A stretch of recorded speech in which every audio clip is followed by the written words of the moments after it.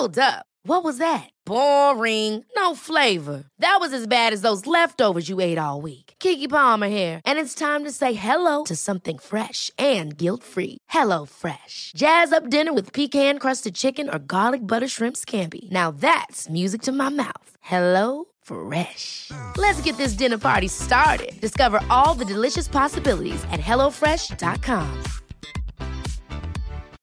Since 2013, Bombas has donated over 100 million socks, underwear, and T-shirts to those facing homelessness.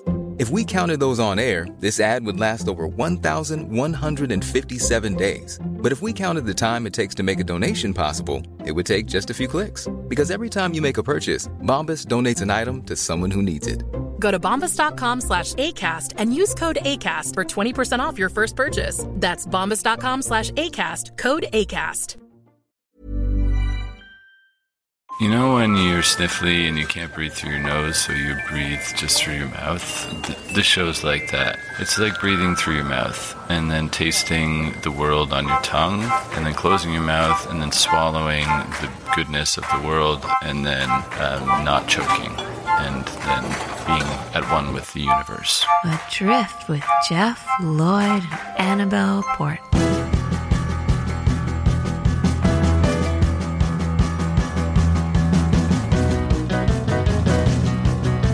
Hello! Hello. And an early happy birthday, 'cause it's your birthday tomorrow. Yeah, thank you. We're recording this on the Monday, and of course it'll come out on the Wednesday, but Annabelle's birthday is on the Tuesday in between. And just thank God for Facebook. So that everyone knows when your birthday is, don't have to remember. Exactly that, because I know, like your birthday, I know it is a couple of days away from my mum's birthday, but I can never remember if it's 2 days before or 2 days after. Oh. And I can just check with Facebook. Shall I tell you how I do yours? I don't need to use Facebook. you know I do, don't you? I do, yeah. I just Google Hitler's birthay. And then it's like, oh, that's when it is, right? Yeah. Why can't you Google Luther Vandross's birthday instead of Hitler's? In the future, I will. Okay, Thank you. Okay. Thank you. You doing anything nice for your birthday? No. Having a quiet one. I'm not really into doing nice things for my birthday. I don't know why. What's wrong with me? It's a chance to do something nice, and I'm a bit like, Yeah. Maybe next year. Next year I'll do something nice. So I've had quite an uneventful week this week, to the extent that the most exciting thing that happened to me, and it was quite traumatizing, was I went to eat a tangerine. Oh, yeah. I ripped it open. Yeah. And then inside, it was like there was a baby little tangerine growing in the middle. No. Yes, it was awful. How big was the baby? Do you want me to show you a picture of it? Yes. Just bear with me a second. I'm just going onto my computer over here where I have a picture of it. Look, there it is. Oh, do you want to describe it? It's just really, what its size? I don't know, maybe a third of the size or smaller. But what it's like is I killed a pregnant tangerine. You did.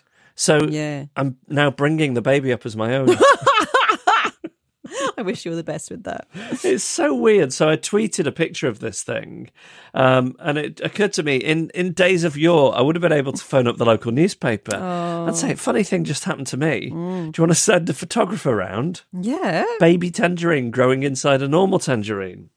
But you don't really see so much of that kind of thing in the news anymore. I mean, we all lament That's Life not being on the television. That would have been a natural home for that. Oh, yeah. But also, I guess, living in London, the local newspaper, the London Evening Standard, a bit less interested in that than in my hometown of Macclesfield. Right. I guess. It'd be a better place if it was, I think. Yeah.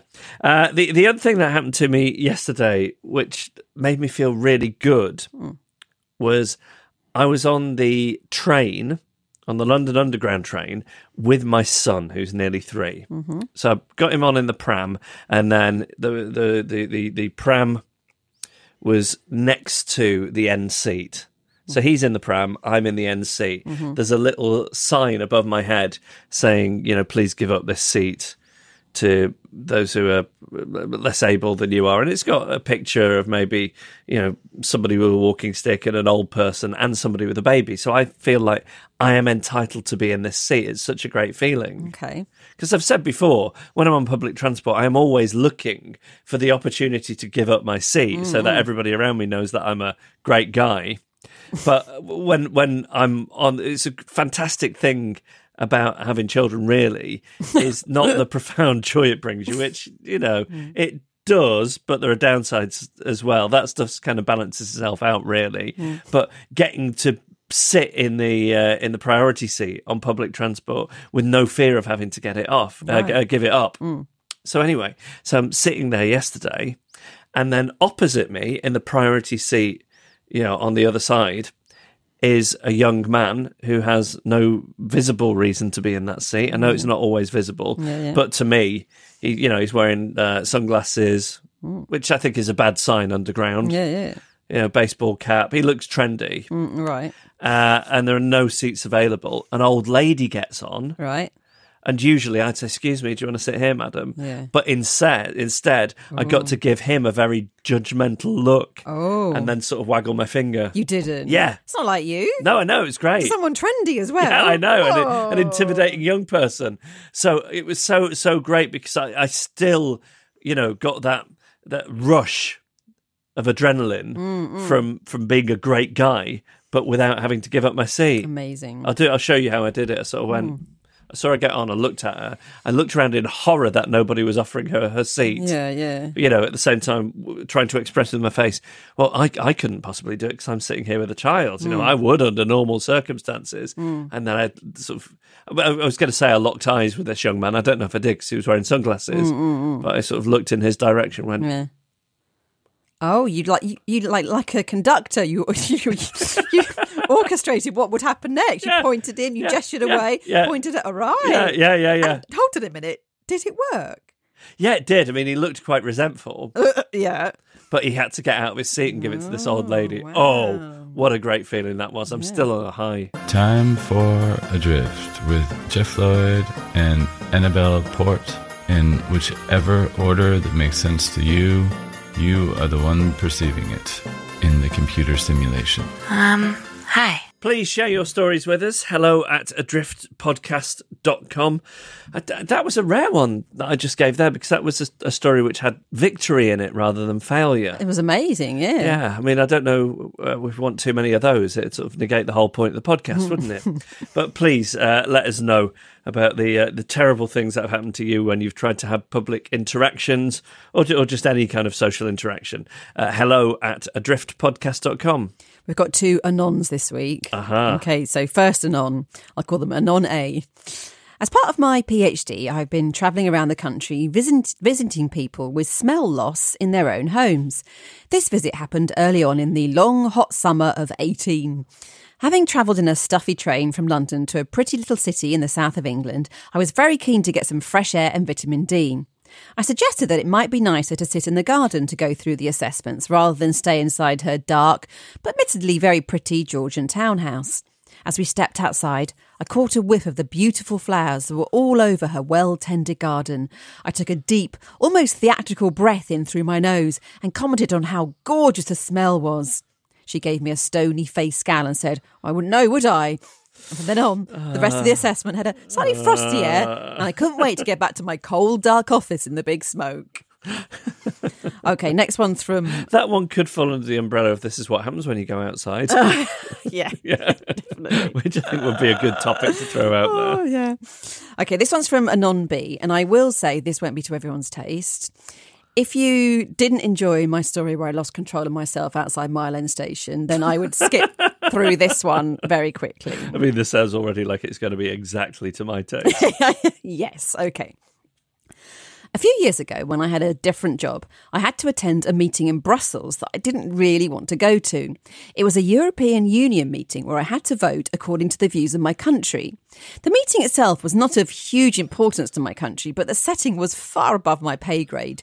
The only reason that I ended up going was that the meeting came up unexpectedly in the middle of the summer when everyone was busy or on holiday. My bosses went down the chain trying to find someone to send until eventually they landed on me, and I was basically told that I couldn't refuse to go. As you can imagine, this seemed like an incredible opportunity to make a fool of myself, so I prepared myself as much as I could. All I had to do was vote yes for both items on the agenda, but I planned everything meticulously. I read everything I could find. I asked colleagues for advice. I planned everything I was going to wear. I planned 2 different routes I could take to get to the meeting and had a strict timetable for the morning that would allow me to arrive at least half an hour early. The evening before the meeting, I arrived at the hotel, had a nice, relaxing bath, double-checked everything and made sure that I slept early so that I could be rested and alert the next day. The next morning, everything was going according to plan, and I started walking to the underground station, feeling nervous, but sure that I did everything I could have done to be prepared. Suddenly, a terrible sweat came over me, and I had such a strong, I'm not sure what to call it, and I apologise in advance, dump cramp, that I had to stop walking and wait for it to pass. At this point, I was about 10 minutes from my hotel and 5 minutes from the station. I considered my options for a crucial second. I could either run back to the hotel, that would be 10 minutes to the hotel, plus another 10 to find and use a bathroom, plus 10 minutes to walk back to the place I am now. There goes my half hour. I could arrive late. I chose the second option, which was hold it in and rush into the first toilet that I find when I arrive. It was the wrong decision. As I started walking again, I realised there seemed to be a bigger urgency than I had ever experienced in my life. Nevertheless, while sweating profusely, I persisted, reasoning that the further I get from the hotel, the less practical it is to go back there. I should note that I was wearing a dress, and at this point, my undies were drenched in sweat from the effort I was making to clench. But at some point after I got onto the train, the urgency ceased, and I started to get hopeful that I might just make it. Suddenly I had a suspicion. What if it's more than sweat that is making my pants feel so wet? What if something had slipped out despite my best efforts? I told myself that these were just the ramblings of an anxious mind. Surely I didn't poo myself while walking in the street without realising. Was that a poopy whiff I just smelled? Surely I'm just imagining all this because I'm so nervous. This is how it went for the rest of the commute. The rumbling had migrated from my tummy to my mind. I arrived, rushed through the security, constantly calculating the longest distance I could from everyone around me. I did not use the lift, went up the stairs and went directly into the bathroom. I pulled my pants down and my worst fears were confirmed. Oh, no. And no one here goes into quite a bit more detail. And at one point, the pants are compared to a hammock, but I think I'll leave some of that to the imagination. Can we not do a Patreon special just for people who want to hear it? She says the smell was overwhelming. I started to think that I should just leave and say I was sick, but I immediately started thinking, to whom should I even tell that? What would they say when there was no one to represent my country? Would they even be able to continue with the vote? What if they checked who came into the building and realised that I came in and then walked out?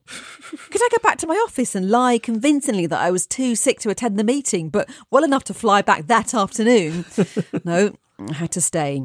I began to assess the damage. I threw my pants in the bin and inspected the dress. Luckily, it was made of a thick material and in a dark colour, so nothing was visible from the outside. I had some deodorant in my bag, just in case I got a bit sweaty on the commute. How could I have been so ridiculously positive?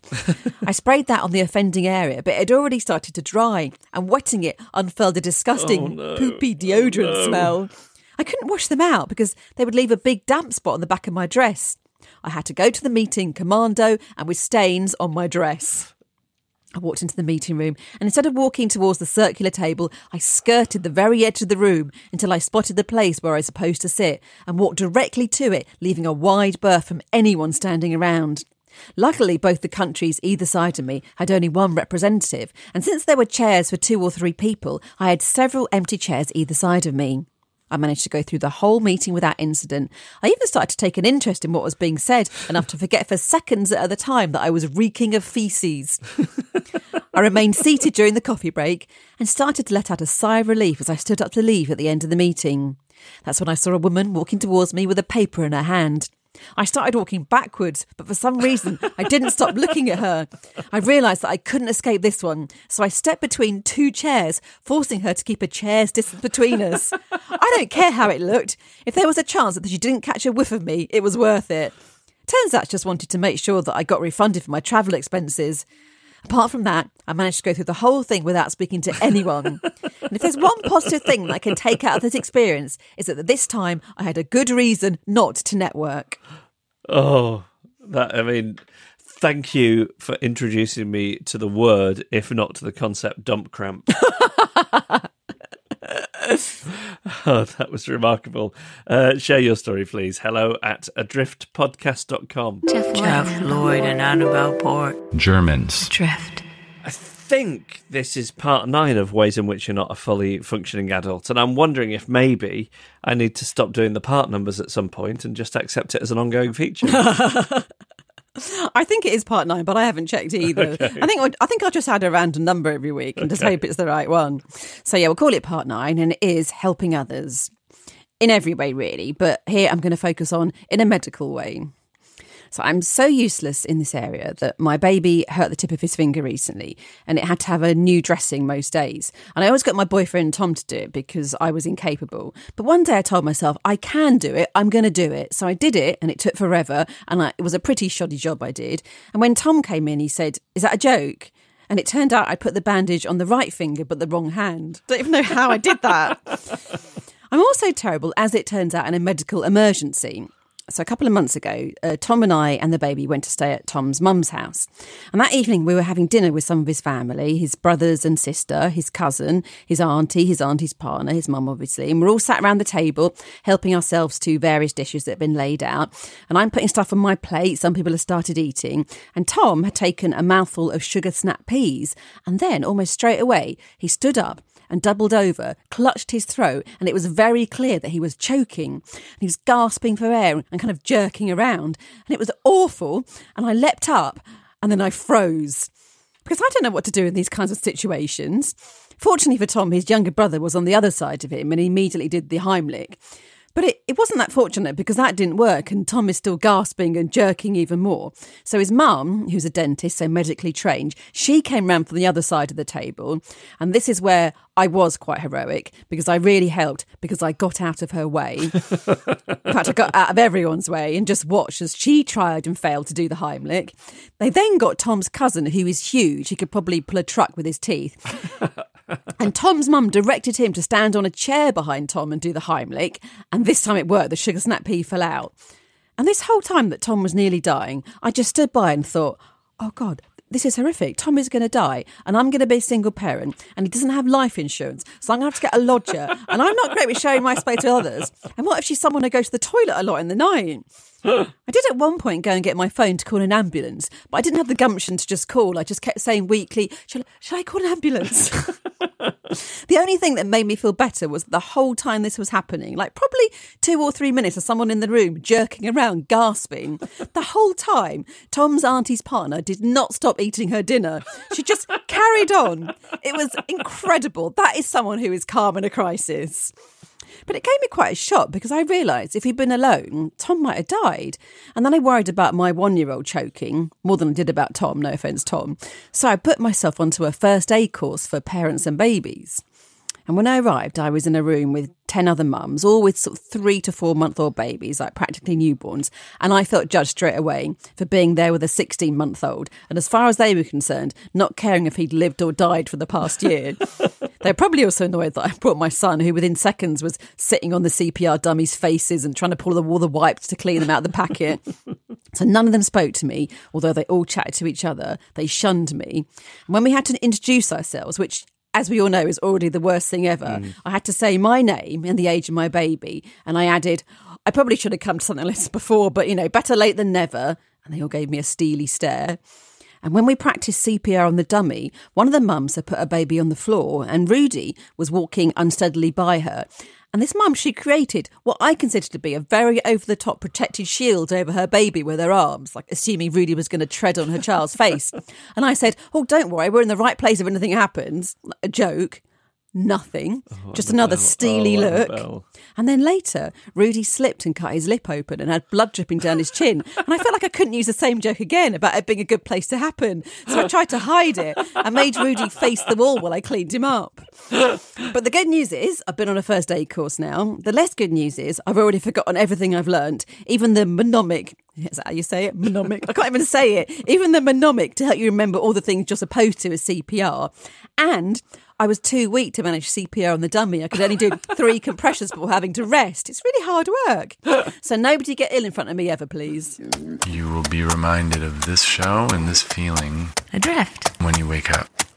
Jeff Lloyd and Annabelle Port, Adrift. Before we get onto the news that everyone's been waiting for, I just wanted to tell you that I've been in touch with Mal in Hebden Bridge. Oh, great. And it looks like Adrift Live can happen there in June, in late June. How does that sound to you? Oh, I'd love to do that. Yeah, let's do I think it. it'll be on a Sunday. Great. So we've got a couple of options, and we just need to sort those out with him.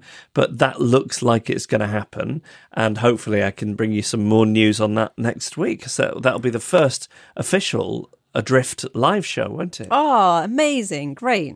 I say official because we did the show at the end of the radio show, which was to sort of unveil what the name of the podcast was going to be. But that was more wrapping up the old radio show. Yeah, this is something whereas different. this will be for drifters. So that's quite exciting. So more on that next week. But okay, the shop.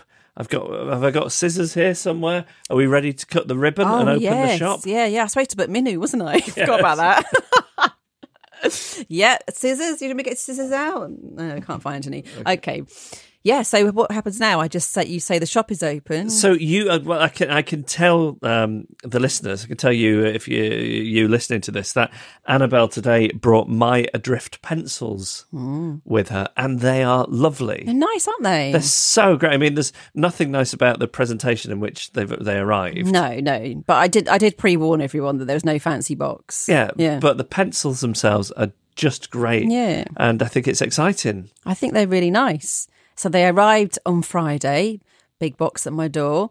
Were you in or out? I was in, but the baby was asleep, so they had to leave it on the doorstep because I have a sign on the door. But people are very good with that sign. So it was left on the doorstep, and I opened it, and there's a lot of pencils now in my house. Well, actually, less so now because I informed people who had pre-registered of the shop name and address. And so some have already gone out. So when you say address, do people have to come to a shop and buy them? No, of course not. No, it's on the internet. So shall I give the address now? There's still a few left if you want to buy them. Yeah, I mean, I'm terrified of what you've named this shop. Why? Why? Because it's the sort of thing that you wouldn't have given a lot of thought to, and it has a really clunky name. No, I gave no, but you don't get any choice really because. So it's not going to be like a drift shop merch store. No, come on. Okay. Put my glasses on. You ready? I mean, this doesn't bode well that it's not something you could just remember. No, but I've got bad memories, you know. I've got to read it off a page. Okay, Adrift Pod, nice and short and snappy. Yep. adriftpod.bigcartel.com. Big Cartel? Yeah. Have you become involved in some way with organised crime? That's just what it's called. Just the way I've done it. Well, shall I have? I want to have a look at this now. So, have you not seen it yet? No. So I didn't put any effort into it. Adrift pod. Yeah. Big. Yeah. Cartel. Yeah. .com. Yeah. Oh. It says, oops, we couldn't find the page. I was you did clumsy in a the typo. typing. Okay, that was an awkward moment. Here we go. There we go. There's a picture at the top. That looks nice. Now click on the pencils. There we go, and it takes you through. There you go. Then you can buy them. He's surprised. I am surprised. Better than he thought. So I knew the pencils would look good, but I didn't. You know, I've seen your own designs in the past, from signs you've put on your front door to various drawings you've done in your notebook, and I just didn't think you had it in you to make a nice looking online shop. Well, it was just a template. All I did was add 2 photos and then you the did words. a very good job of adding those two photos. Thanks. So it's open now. Yeah, it's officially open. And as I say, there are still some left because I over-ordered slightly. So if you want them, please have them. And just remind me, your box room, what other use do you have for it in the near future? Yeah, I'm worried it's going to be stacked up there for a long time. Very worried, yeah.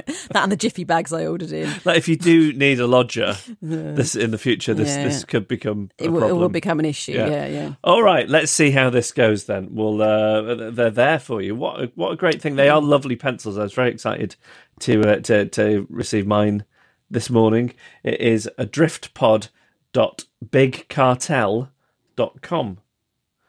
Stroke pencils? Well, you can add but you don't need to. Let's not overcomplicate. No, exactly. Yeah. Sometimes when you're not paying attention, you didn't even realize you're in a sewer. That's not the case here. Right now you're on a lake, and it's really nice. Jeff Lloyd and Annabelle Port, Adrift. It's a play on words about water. We were having a cup of tea in my kitchen before we started recording the podcast today, and something exciting happened. Yeah, we saw something dart across the floor, which I immediately thought was a mouse, but you said might be a vole. It might be a vole. So here's the thing. We have been living with a little creature for some time now. And a couple of months ago, my friend Dan was over, and he managed to get hold of it somehow and pick it up. And we took a photograph of it and put it on Twitter. And lots of people said, "Oh, that's not a mouse because it's tiny. It looks like a tiny mouse." But he said, "No, that's a vole." So I don't know if it's a mouse or a vole, but it's a tiny little rodent. But it's noisy, isn't it? Yeah, well, it squeaked today, which I'd never heard before. And you thought you were talking to you, and you said, "Hello." I did. I thought Hello? it was like Dr. Dolittle. Yeah. So Sarah and I, at some point, made the decision just to live with this. Okay. Let me explain this to you. So I really like animals. We live in like a Victorian terraced house, which has got like lots of cracks all over the place. You know, it would be given that a mouse can squeeze through a gap about as big as a coin. It would be impossible to block up all the holes where a mouse could come through. And we never find poo anywhere, and it never seems to get into our food or nibble things. Yeah. So we feel that we live in harmony with this creature, and it feels good to me to not kill something as well. Maybe it was saying thank you earlier. Maybe Yeah. it was. Oh. However, Oh. we have this babysitter, Emma, who is just great. We adore her. Jean adores her, and quite often she will, be babysitting of an evening. She is extremely phobic of mice and little rodents, to the extent that on the 2 occasions she's been here and she's seen it, on one occasion she had to come and get a man from next door to try and get the mouse for her. Really? Went to get our next door neighbour, who she's related to, which makes it slightly less weird. Okay. And then on the other occasion, she just went into our bedroom and hid in our bedroom until we got home. Oh, this is an issue. So what should I do? Because in the past, when, years and years ago, when I was living somewhere else, we had mice, and I tried using those humane mouse traps, and I think they just don't work very well. Okay. And I think even if they work, they're not that humane unless you're checking them every hour. Okay. But, that's by the by, because I could never get a mouse into them. So what do I do? I'm a vegetarian. I'm really into animals. I don't want to harm animals.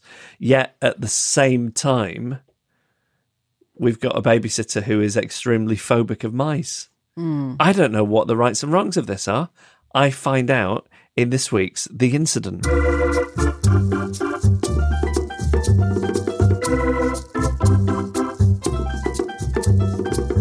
So this is Emma. Say hello, Emma. Hi. Emma babysits for our son, and Emma, it was you that saw this mouse, and you had quite an extreme reaction. Can you tell us what happened the first time you saw it? So I've seen this mouse. This is the second time I've seen the mouse.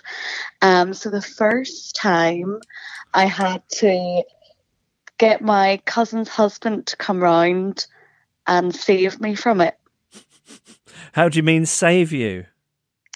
So I was anxious that it maybe crawled into my shoe. So I had to ring him and ask him to come around and save me from it, because I'm very scared of mice. So what was it like in the moment? If we'd have been videoing you, what would we have seen at the moment that you spotted the mouse for the first time? Oh, I definitely swore. Stood up on your sofa and swore. Thank goodness Jean was in bed. Otherwise, he might have had a new word that you would wonder where he learned it from. And do you, does part of you think that me and Sarah are filthy people for allowing this mouse to live in our house? No, I just think that you and Sarah are very laid back and think you actually think the mouse is like a little animal, which I do not appreciate. It's the mouse for me. Well, this is the big dilemma that I'm facing. It is sort of the mouse or you. Now, what I've thought about doing is getting some of these humane mouse traps. Do you know about these? Yes, do you know I Googled them today whenever you texted me about them. And apparently, if you trap them in the humane mouse trap, you have to take them a mile away from your house and release them. Otherwise, they'll find their way back. I would do that, yeah, and I would also make sure that the direction I went a mile in wasn't in the direction of your house either. Oh no, yeah. Yeah, so take them to like the park or something. And you strongly feel that, Sarah and I, we're very complimentary towards you. We tell you, how much Jean loves you, but as part of you must think, well, they don't care that much if they're not doing anything about this mouse, right? Well, I did think today, whenever you text in, I'm going to order the mouse traps, I was like, Jess, have you not sorted this out by now? Do you not know that I'm coming round to babysit? Because you asked me to babysit last week. I know, and then I didn't think about it. I didn't think. How long have you felt this way about mice? So, well, since I moved to London, I think, because that's when I've had many an encounter with a mouse or a rat. So when have you encountered rats then? Well, my cousin might kill me for saying this, but whenever I lived with them when I first moved to London, I was babysitting round the corner, and then I came home and their neighbours were getting their kitchen done, so it was all open, sort of. The rat must have come in through the cellar. When I closed the door and walked up the stairs, I came face to face with the rat in the hallway. And then we had to ring pest control in the middle of the night, and then 2 chaps came from Chelmsford and shot the rat with a pellet gun. They shot it? Yeah, did I never tell you this story? No. So yeah, they came out and shot the rat with a pellet gun. And it was at like 3 a.m. Wow. How many shots did they need to take before they got it? I mean, was it like a shootout? No, just one. But you could hear, like, we were downstairs and you could hear sort of, they were all like scuffling around trying to find the rat, and then they did, and then they shot it just once. Wow. And then they were like, the pest control guys were asking us, do we want to see it to try and overcome our fear and phobia? And we were like, no, just get it out the house. Not to identify the body. Yeah, but then somebody was saying that actually we probably should have looked at it if they didn't actually catch it, and it was all like a big ploy to get some money in the middle of the night. Secretly, what do you wish that me and Sarah would do? If you were in control of us, what do you really wish we would do? Just get rid of the mice. Okay. But I don't think that you and Sarah are dirty. I actually always say that I think Sarah has OCD. Oh, what? You think she's sort of obsessively clean? Yeah. She's very clean. I noticed that you're not including me in that. Oh, sorry, Jeff. Yes, you're very clean too. No, I do notice that sometimes whenever Sarah's away, there are dishes we sink. So maybe you're the culprit here that's attracting the vermin into the house.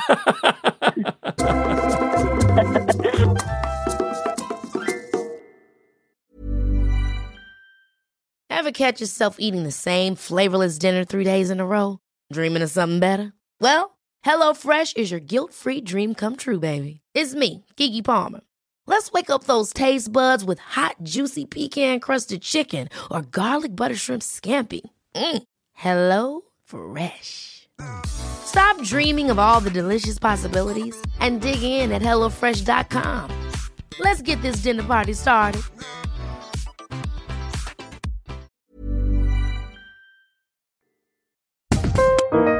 When you stop thinking, your mind begins to start loving.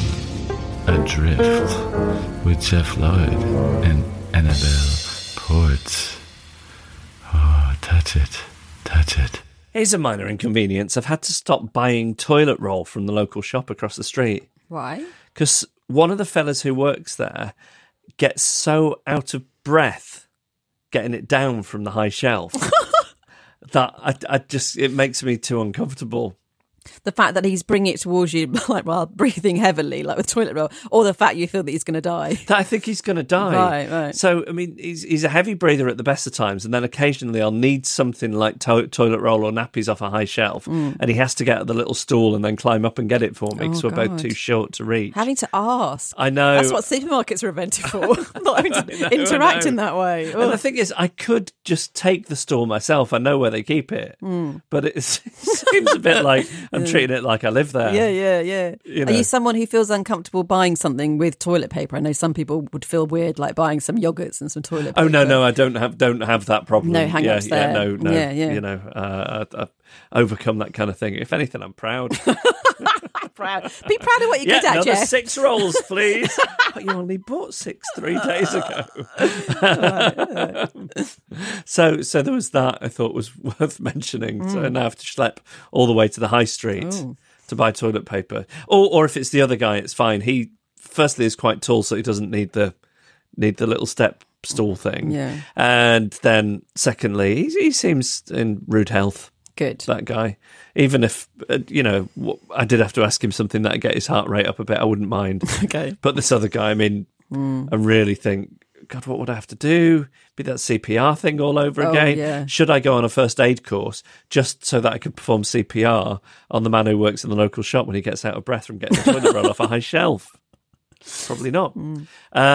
So there's that. The other thing I was going to mention here that gave me a bit of anxiety was last night, a friend of mine texted to say that he and his wife were after something to watch on TV and they needed recommendations. Oh, I love being asked that. I feel like the Lord of television. I love it. I love it. I do, but then I feel like I have to add so many caveats in case they don't like it. Oh, the stress of that. Yeah. Yes, yeah. Okay. 'Cause Yes, I know that. Yeah. Because if you feel like the Lord of television, you want to retain that title. Yeah. You don't want them to watch something and think, actually, that wasn't that great. I'll ask somebody else the next time. So in a way, I'd rather people think, Jeff always knows what the good shows are, but never ask me. I ended up recommending Russian Doll on Netflix, but adding a list of things that I didn't think were that great about it. There's a lot of brackets so that if they enjoyed it, they'd say, yeah, I really enjoyed that. I said, well, me too, but I just wanted to forearm you with the things I didn't like just in case. And then if they didn't, they said, well, we watched it, but Jeff did say ... So I'll tell you what I did enjoy that you recommended to me was that 3 Identical Strangers. Oh, yeah. And this was a documentary that I think they showed on Channel 4 here, but I think it was maybe even a cinematic release in the States. And it was about a young man who found out he had 2 brothers out there. It was sort of at university by the time he found out, so 19. probably like 19 or something. And he was one of triplets, and they'd been separated at birth. And it takes, I won't give too much away, but it takes a very odd turn as to the reason they've been separated and so on. But I thought it was a great documentary. But the thing I loved the most about it was they became celebrities. So they were on all the talk shows in the States and they were tomcatting around town and everybody loved them to the extent that they opened a restaurant called Triplets in Soho in New York City. And it showed footage of people queuing around the block to get into this restaurant, which was called Triplets and run by triplets. And it just made me think about time travel and about, people say, I'd love to go and see the signing of the Magna Carta, or I'd love to go and see the birth of Christ, or I'd love to go and see the Beatles in Hamburg, or whatever it would be. And I'm telling you, the best time travel you could possibly do is go back 15, 20, 30 years into your own life, because even though you think not that much has changed, it's unrecognisable. Could you imagine people queuing around the block to get into a restaurant just because some triplets owned it and worked there? But what a party place, though.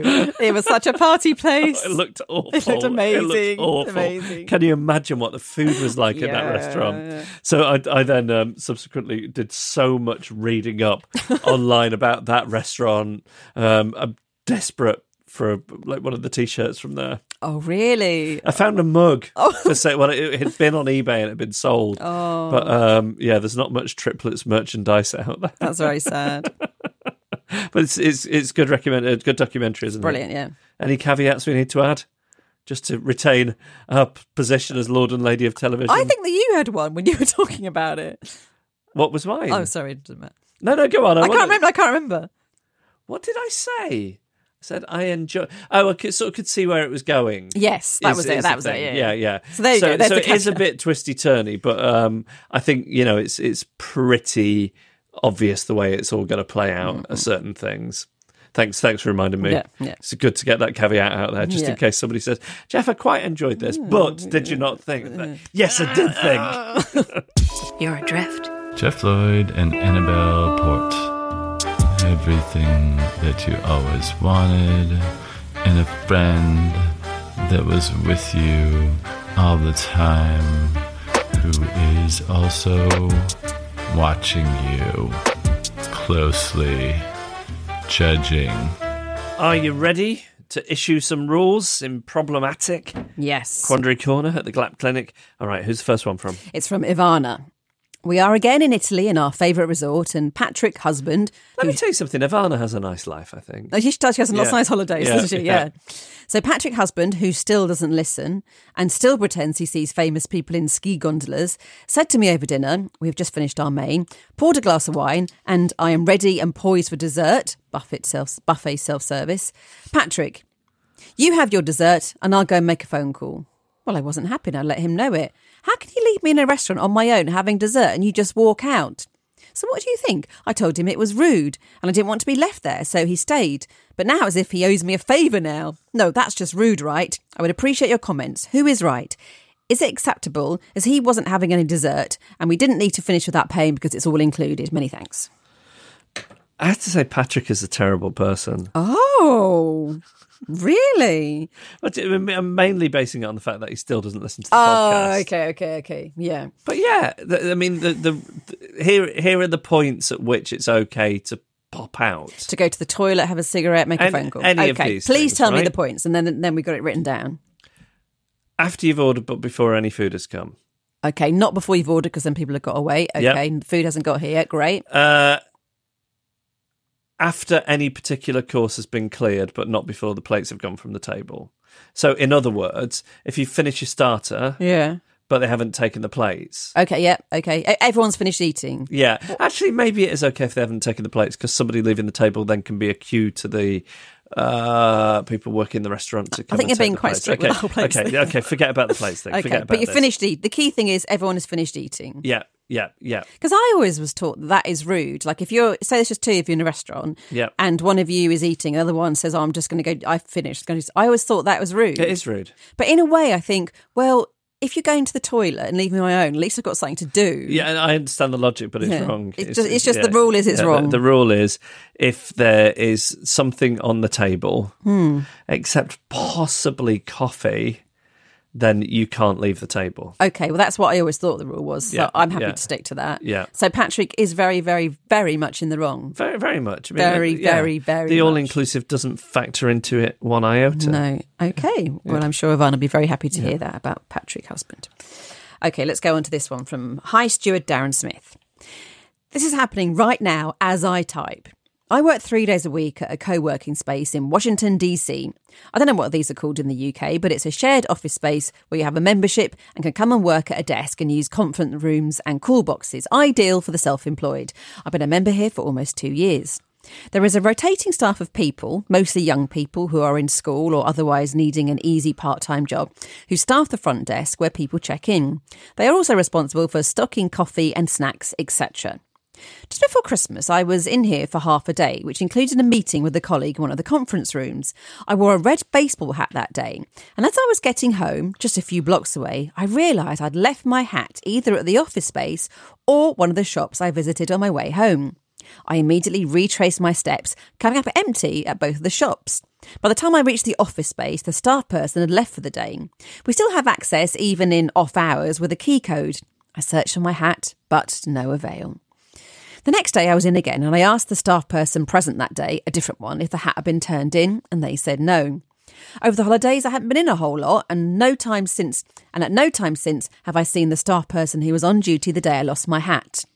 Until today. The front desk was unoccupied when I first arrived, but about 5 minutes later the staff person emerged from the bathroom, the same one who was there the day I lost my hat. And he is wearing a hat just like mine. So, what do? I'm reasonably 75% confident that the hat is mine, but reclaiming it would involve somehow accusing him of stealing my hat. I don't assign him any ill intent here. There's no centralised lost and found system. And since I've been asking other people about the hat, and it's been more than 3 weeks now, he probably figured it was going to go unclaimed.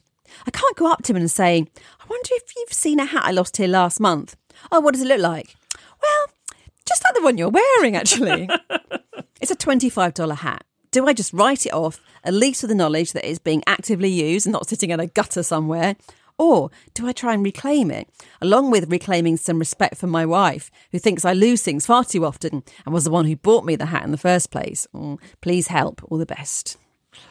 So the first thing that needs to happen here is, from now on, you need name tags in all your items of clothing. Ah, yes, yeah. Because this is something that happens. Like kids. Yeah. This is what I'm thinking that the nursery Gene goes to all the time, and we're always losing sort of items of his clothing. Then I see people on the little app that they have with the pictures of the kids doing activities wearing his clothes, but I've got no recourse to say anything because we didn't put name tags in them. And I think, there's that.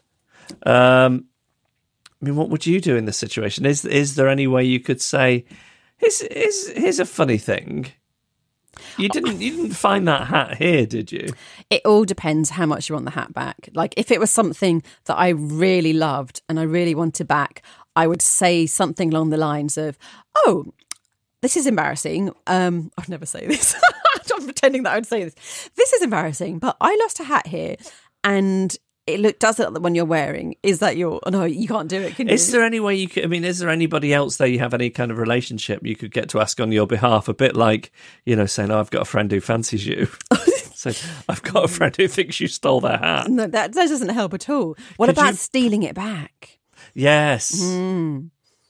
The trouble is, if it's not the same hat, then that looks insane. Yeah, it looks completely insane, yeah. Oh, you just have to write it off. Yeah, so the rule is write the hat off, name tags in, everything in the future. There you go.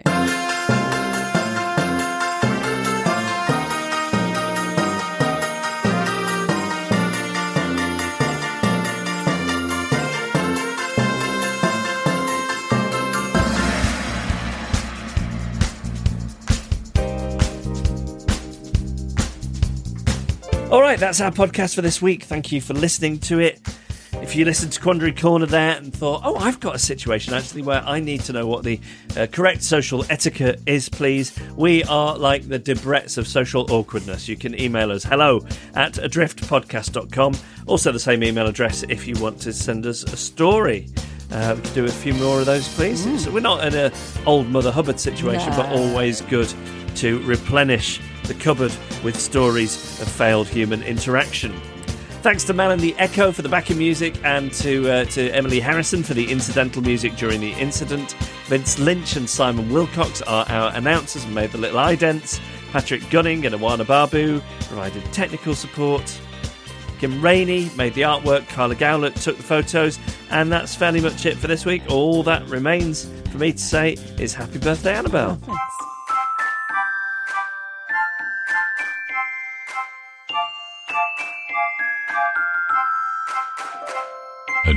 Adrift.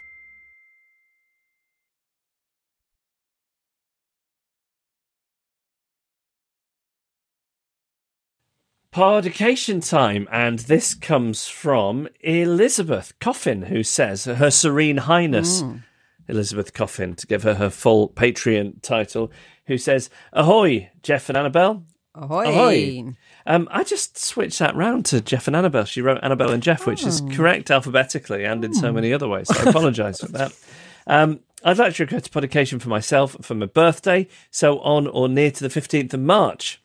So that was this coming Friday, isn't it? So she'll get it a couple of days. Well, the episode will come out a couple of days before. It's up to you when you listen to it, Elizabeth. Says, I've gotten a few friends and family members to listen to, at least an episode or two, but as yet, no one has come back and thanked me for this great gift and how it changed their life. So I guess I'll have to ask for my own podication. Okay. I've sent in a story twice, and even though you haven't read it, I hope you at least read my accolades. To be fair to you, the first time I sent the story in, it had a typo in the email address, so that was on me. In case the story didn't cut it, I have a new interaction to share. I do payroll for a yoga studio twice a month in exchange for free classes. Good to know we've got listeners operating on the barter system, Yeah, isn't love it? that, yeah. The studio also has practitioners of massage and acupuncture that rent the space, and my time doing payroll can overlap with one of these practitioners or another. Usually I work at the front desk, but there's one acupuncturist who prefers to talk to clients in the reception room, so I take a laptop and paperwork and everything else I need for payroll into one of the small practice rooms. It has a massage table and also a stool, so I can just sit and use the table as a desk, no problem. The other day I came in and it was this particular person working. I politely said hello, as there was also a client there in reception. Then I took great care to gather everything I needed from the desk area so I could finish my work without going in and out and further disrupting the practice. I confidently set everything out on the massage table and was about to happily begin when I realised there was no stool. It had been moved elsewhere. Not wanting to pass back through clients or make noise, I decided to try and go without it. After 15 minutes of awkward and uncomfortable hunching over, I realised it had been too long, and I definitely couldn't go asking and looking for a stall now. So for a few hours, I alternated between kneeling and hunching over, choosing to suffer rather than make 30 seconds of noise. It's great. Very drifty. So nice as well. Yeah. Maybe for birthday this year, I'll get a spine or a nerve. But since that's unlikely, I'll probably just buy some drifter pencils and call it a day. I look forward to another year of Adrift, us too. Yours, Her Serene Highness, Elizabeth Coffin. Well, Elizabeth, happy birthday. Hope you have a marvellous one. And if you'd like a podication, you can email us, hello@adriftpodcast.com.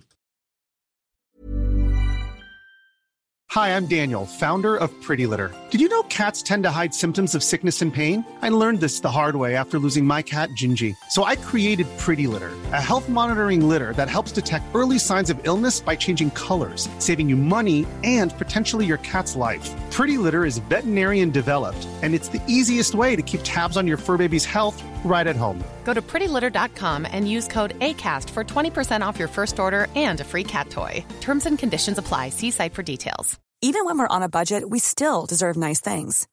Quince is a place to scoop up stunning high-end goods for 50 to 80% less than similar brands. They have buttery soft cashmere sweaters starting at $50, luxurious Italian leather bags, and so much more.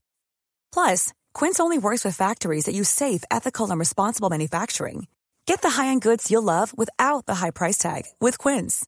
Go to quince.com/style for free shipping and 365-day returns.